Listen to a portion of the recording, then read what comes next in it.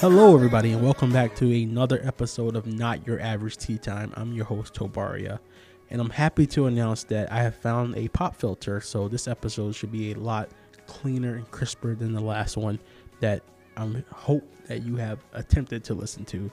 So today we're going to talk about what I'm looking for during the Jets' second preseason game against Atlanta.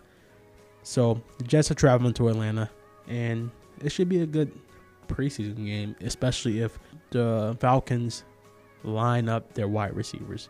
If Julio Jones plays, if Calvin Ridley plays, if Mohamed Sanu plays, because that is going to test our defense. So I'm going to be looking for some few things in the second Jets preseason game against Atlanta.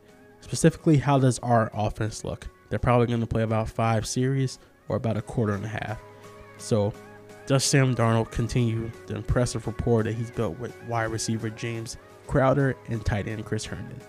Does Le'Veon Bell play at all? He sat out the first preseason game, and I believe in Pittsburgh he sat out a lot of their preseason games. So he's been out for a year. So some playing time might be good for him, maybe knock off some of the rust, but he is a very valuable piece to this offense. So maybe he should play, get some of the rust off, maybe he shouldn't, to protect him, make sure he stays healthy. On the defensive side, how does the cornerback position look? Corners Kyron Brown and Tremaine Johnson are both down with hamstring injuries, so the cornerback position is looking a little thin right now. So it'll be interesting to see what the Jets do. Will they make a move? Will they trade for somebody? Are they going to wait and see if there's somebody that surprisingly gets cut during training camp cuts? Jets are the third on the waiver wire, so they just have to hope that Arizona and I forgot the second team doesn't jump them and put in a waiver claim before them. How do the rookies look? Does Ja'Kai Polite continue to move up the depth chart? He started training camp on the third team, has worked his way up to the second. So does he continue that ascent and maybe get some first team reps? I saw in the last game that they dropped him back in coverage, I think 3 times. They're trying to work on him being a more complete outside linebacker instead of somebody who can just rush the passer, because there's more to the position than that. Another thing I'm looking for on the defensive side from the rookies is, do teams continue to double Quentin Williams? And if so, who along the defensive line steps up and make a play? For special teams, how does Taylor Burlett look? He's the new kicker the Jets signed after the Catman Chandler Catanzaro suddenly retired. In practice so far, he hit 5 for 5, and that was something that Catman could not do. So early returns look good, but it's a wait and see game. We got to see how he looks in the game. Jumping back to the offensive side, I am curious to see if Luke Falk continues to play better than Davis Webb.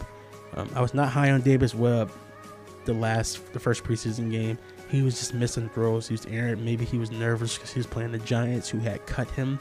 But Luke Falk came in, continued to just make plays up and down the field.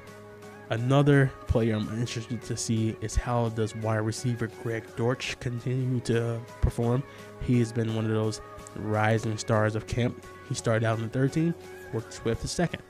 If he has another strong outing, I think he'll be a good second team option the event that one of the Jets wide receivers get hurt. And the last thing I'm looking for is, how does the special teams unit look? We had a Pro Bowl kick returner, and Andre Roberts, who left us for the Buffalo Bills. How does the people that they have in line to replace him look?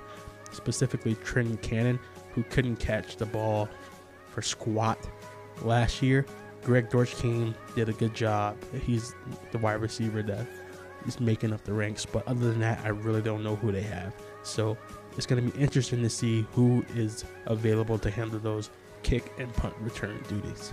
I'm also going to have my eye on the other games around the league, because the Jets game isn't one of those that is nationally televised right away. So I'll come back with notes, but we'll see how this week 2 goes. Thank you for listening to this episode of Not Your Average Tea Time. I'm your host T, and I'll catch you next time.